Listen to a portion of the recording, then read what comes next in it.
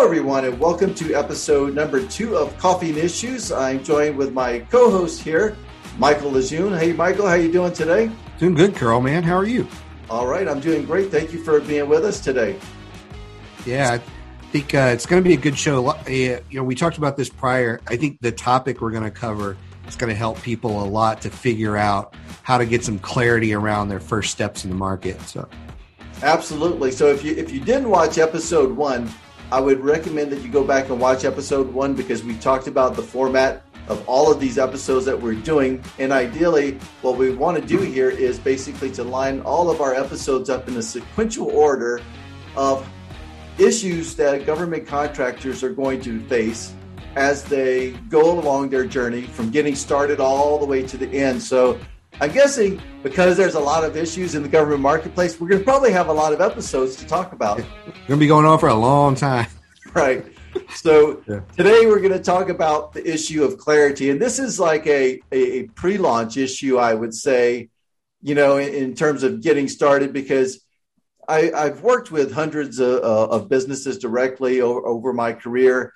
And I see a lot of folks don't have really clarity around a lot of areas. And there's clarity issues as it relates to, hey, are you clear on who your market is? And that is a discussion that we're probably going to be having in the next episode in terms of as we start talking about market research. But even before you begin, I think it's important to have clarity around what your ultimate destination is. And I like Stephen Covey, his book, 7 Habits of Highly Effective People. Mm-hmm. I like what he says when he says, begin with the end in mind. Yep. And I also think about my Navy days. That's like, hey, if we're going on a trip, if we're going on a destination, we know where we're going.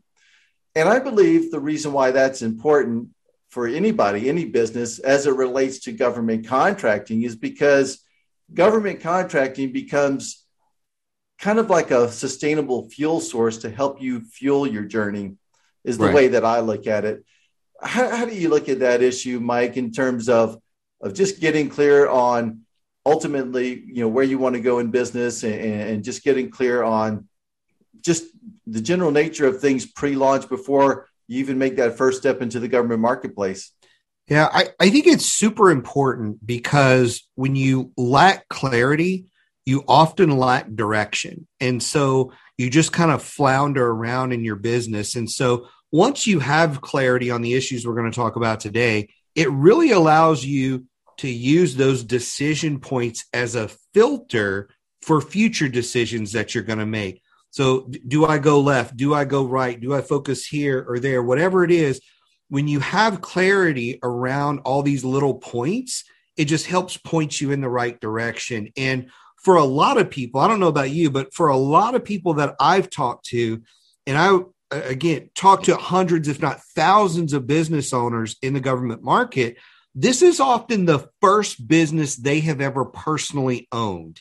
And I have yet to meet a business owner in my life that actually has training on how to be a business owner. Most of them have training in their niche. So if I'm cybersecurity or a plumber or whatever, I've got all kind of training on how to do cybersecurity, on how to be a plumber, on how to provide whatever product or service. I have little, if any, training on how to be a business owner. And so most people dive in, no clarity, and they just start swimming, right? And as they're doing that, they realize at some point they come up for air and realize, I feel like I'm drowning because I don't know where I'm going. So, and you don't know where you're going because you don't have the training. You haven't thought through these processes. And to take a step back now almost feels a little like failure for some folks, but it really is refreshing regardless of where you are in that stage, whether you're in the beginning or whether you're 20 years in the business, to take a step back and make sure you know, well, where am I going? Why am I going there? What are the things I want to accomplish? I know one of the questions you threw out there this morning was, what's my exit strategy? Things like that. People don't think about that. And then you just wake up one day and you make a hasty decision. So I think a lot of this will help people avoid a lot of the problems and headaches by just kind of thinking through some of this stuff. Again, regardless of what stage you're at. Absolutely. And talking about that exit strategy, I know there's probably a lot of people getting started be like, exit strategy, I don't even have an entry strategy yet, you know, and That's I right. think that's important too. But like a note on the exit strategy, and every client that I have coached, well, not every client, but I had started doing this in the past couple of years, is I ask, like, what is your exit strategy? Is it to sell your business? You know, maybe you want to basically just retire someday, but you want to put all the people in all the right places so that Right. the business continues to be a financial asset to you. You know, other exit strategies include dying, which is not a good one, you know, but Yeah. it's The so ultimate important. exit strategy. You know, I think about this. It's like, you know, especially for the business owners whose families really rely upon their business to sustain them, you know, and you've got this one person that's so pivotal to the business. I really believe that everybody should be thinking about this. And then in the context of government contracting, you know, how does this come into play and what is your why? You know, why are you getting involved with government contracting? And I think for a lot of businesses, that why is different. But I think that when it boils down to it, growth is one thing, but diversification is another one. And as we talked about, like government market opportunities becomes kind of that sustainable fuel source. And I've seen it so many times when we've had bad economies or bad recessions where, you know, the economy was contracting, but the government was still spending money. And here we go again. You know, and it looks different this time around than it did back in, 2010 timeframe. But the government's getting ready to set another stimulus spending bill in play that's going to put a lot of money on top of that $500 to $600 billion of spend every year inside of the government marketplace. Yeah. What are you seeing on this, Mike, just in terms of, you know, that topic and just what people should be thinking about it as the why? Because I think sometimes people get involved for sometimes the wrong reasons. Yeah. And, you know, the number one reason that people get in the government that I come across, it's not the only one, but it's probably the biggest reason that I see is someone they know said, hey, you should sell to the government. That's literally why. And there's a lot of folks that are saying, okay, well, I've been in the commercial market. We're doing well, but I've heard if I get into government, it's stable. There's a lot of money. There's a lot of profit. And so when I'm often talking to people, I will ask a lot of questions around why they're trying to enter the market. What is it now? Why now is a question we ask a lot. And depending on the answer, I will often say, I wouldn't do this if I were you. Right. You know, this is, if you are crushing it in the commercial industry and things are going really well, why do you want to do this? This may not be the right decision for you, but it's one of those things that it looks really attractive, but your business is already going really well. So why add this to the mix if you don't understand it? Or, hey, if we're going to jump in, let's set the expectations. You know, in the commercial market, your turnaround from prospect to sale is 2 weeks. That's not going to happen in the government market for the most part, depending on what you sell. And so I think they start to chase it because somebody said it was a good idea, whether they wanted to or not. And now they're kind of pursuing this thing called government contracting. And then a lot of people just don't know anything about it. So I really caution the why are you getting into it to make sure that those reasons are good, valid reasons. And not only are you approaching the market with eyes wide open, but you've really got these expectations that are accurate. Because again, there's so much misinformation around, well, hey, I'm a service disabled non-veteran. I'm a woman. I can qualify for 8A or one of these things. Money's just going to rain down from the heavens. And it's just not true. And so if we can help set their expectations, I think that helps a lot on the entry point. But again, that goes back into, so why are you getting in this? Oh, because I'm a service disabled woman owned hub zone, whatever. And I think it'll be an easy market. Okay, let's back up from it. You know, but yeah, I would say that those are probably the top reasons I see why people got in. The other reasons that I see are people that have been in government or been in I call it the military side of it. I know that's all government, but they've been in the military, they've been in government, they've grown to really love the industry, and now they want to go do it on their own. And those are people that often have a lot of information about the market. They kind of have an idea of how it works and what's going on.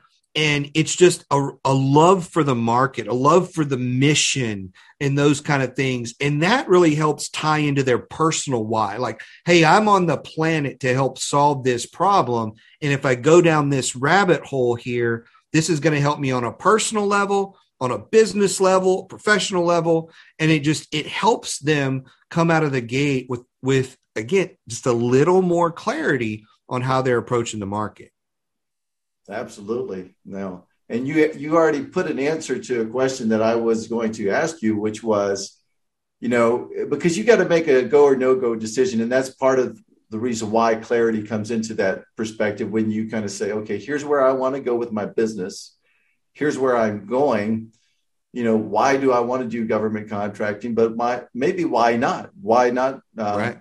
Why should I not go? And that's what I wanted to ask you. Like, what are some of the reasons why somebody should not go? And I think you've given one of the answers already, which I see a lot of people enter through this channel and through this why, which is, well, because I'm a woman-owned business, I'm a veteran-owned business, I'm a minority-owned business. I think that's the wrong reason why. And I've seen a lot of people go through like that, or I've seen a business that's out there that is going to try to set up a whole different entity. Maybe that they're just a regular small business, but they say, hey, we don't really have many advantages in this marketplace. So we're going to, I'm going to put 51% in my wife's name, and we're going to go as a woman-owned business, or we're going to create this separate entity, put, my wife in charge or a veteran in charge. And then that I think is the recipe for disaster. I've seen it a lot of times. And if you're just getting started and you're thinking about doing that, I really have you really reconsider, because a certification is not really a value to the government. Yes, they like to award to those various entities that are out there, the small businesses, the women-owned, service-disabled vet, hub zone, 8A companies. Small disadvantaged businesses are getting a lot of attention right now because the current administration has a goal to increase utilization and contracting to small disadvantaged businesses by 50%.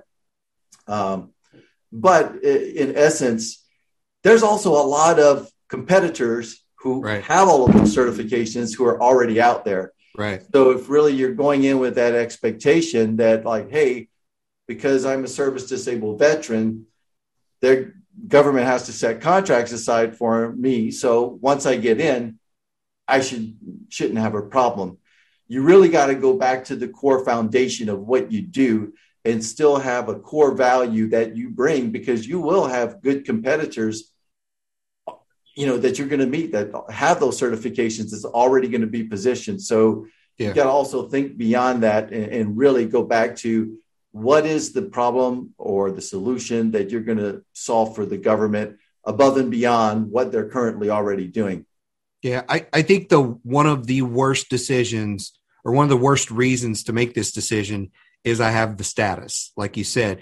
And people don't realize there are thousands and thousands of companies. Almost every single one of our clients has at least one, if not multiple statuses.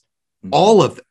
I off the top of my head, I cannot name a single client that doesn't at least qualify for the small business status. And so it's just the way it is. So most of them have something. And so I'd say that's a really bad reason to pursue it. Another one is if you don't have the time. This number one, it's not a, hey, we're going to do this like a weekend real estate, right? You can't be weekend government contracting like that. So if you don't have the time to dedicate to it, and if you don't have the time to win your first contract, a lot of people get in and think, well, I just get on the website and I start bidding and I'll win some stuff. Probably not. It may take you anywhere from 6 to 12 months to win your first contract. Do you have that kind of time? If you don't have that kind of time to put forth the energy and make a go of this, then maybe right now is not the right time. And sometimes that's what I tell people. I'm not telling you no.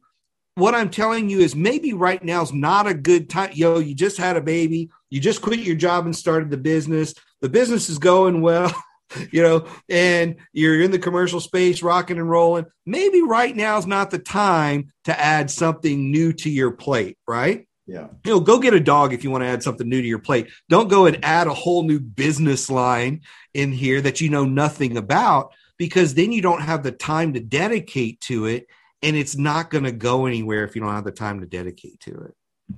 Yeah, absolutely. Absolutely. And, I wanted to also, for those of you guys who are here that you may be already a contractor and been out there for a couple of years, and you might think, hey, this is not relevant to me, but I really think it's relevant to everybody, because I work with contractors who's been out there for years who really they're doing good and they're getting some contracts, but then they're having issues because, if a key person leaves their team, they wanting to retire here in a couple of years, but they have no plan around how to do that. So the other clarity point and the benefit of having that, deciding now, what your exit plan is that you'll have better direction on where you want to go and what you've got to do, but you're also going to get some benefit in knowing what not to do. And I think for a lot of entrepreneurs, you hear about the shiny object syndrome, and all of these things come into play, and you're like, ooh, I want to grab that. I want to grab that.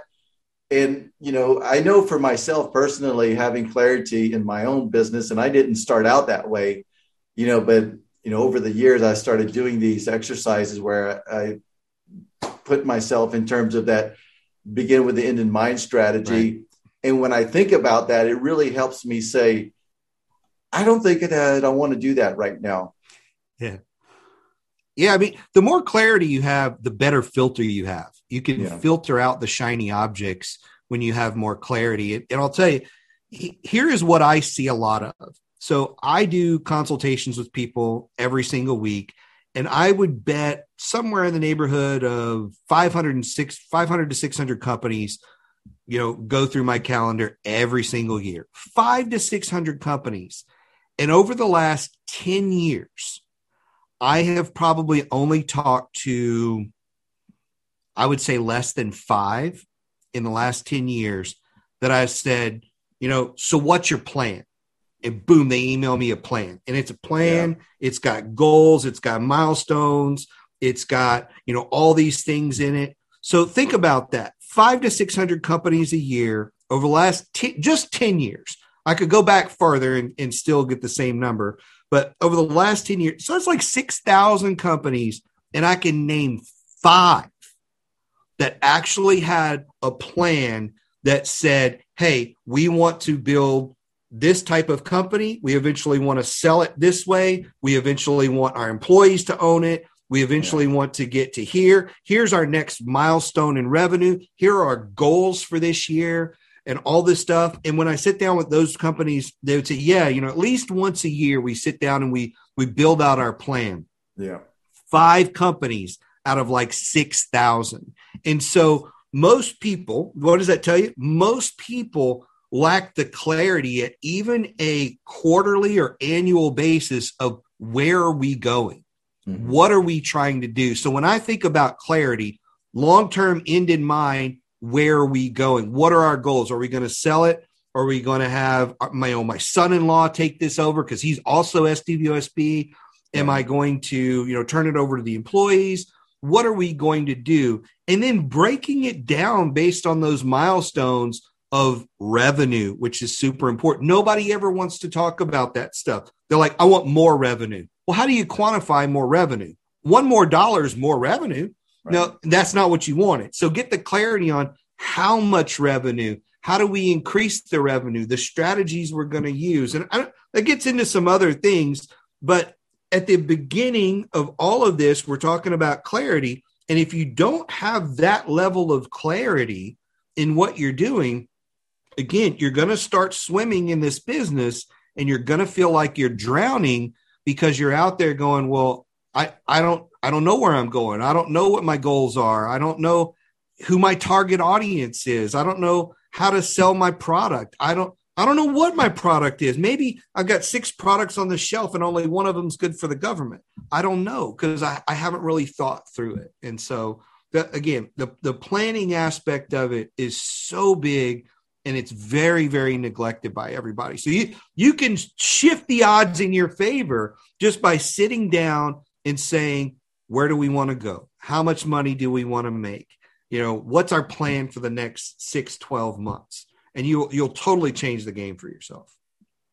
Absolutely, man. Those are great points. So, we're kind of getting to the end, and I want to leave off with a couple of action items. And this is what I want to do at the end of every one of our episodes. Give an action item. I'll give like a one thing action item, and I'll ask Michael to give a one thing action item that you guys can take away from here, so that it's not just like we're listening to something here and good concepts, right? So let's go ahead and put an action item out there.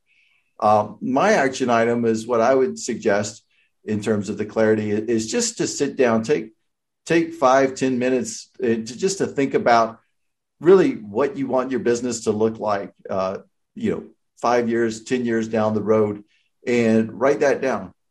And then from there, you'll be able to start to better see where you want to go. Get your exit strategy there. You hear about it all the time, an exit plan.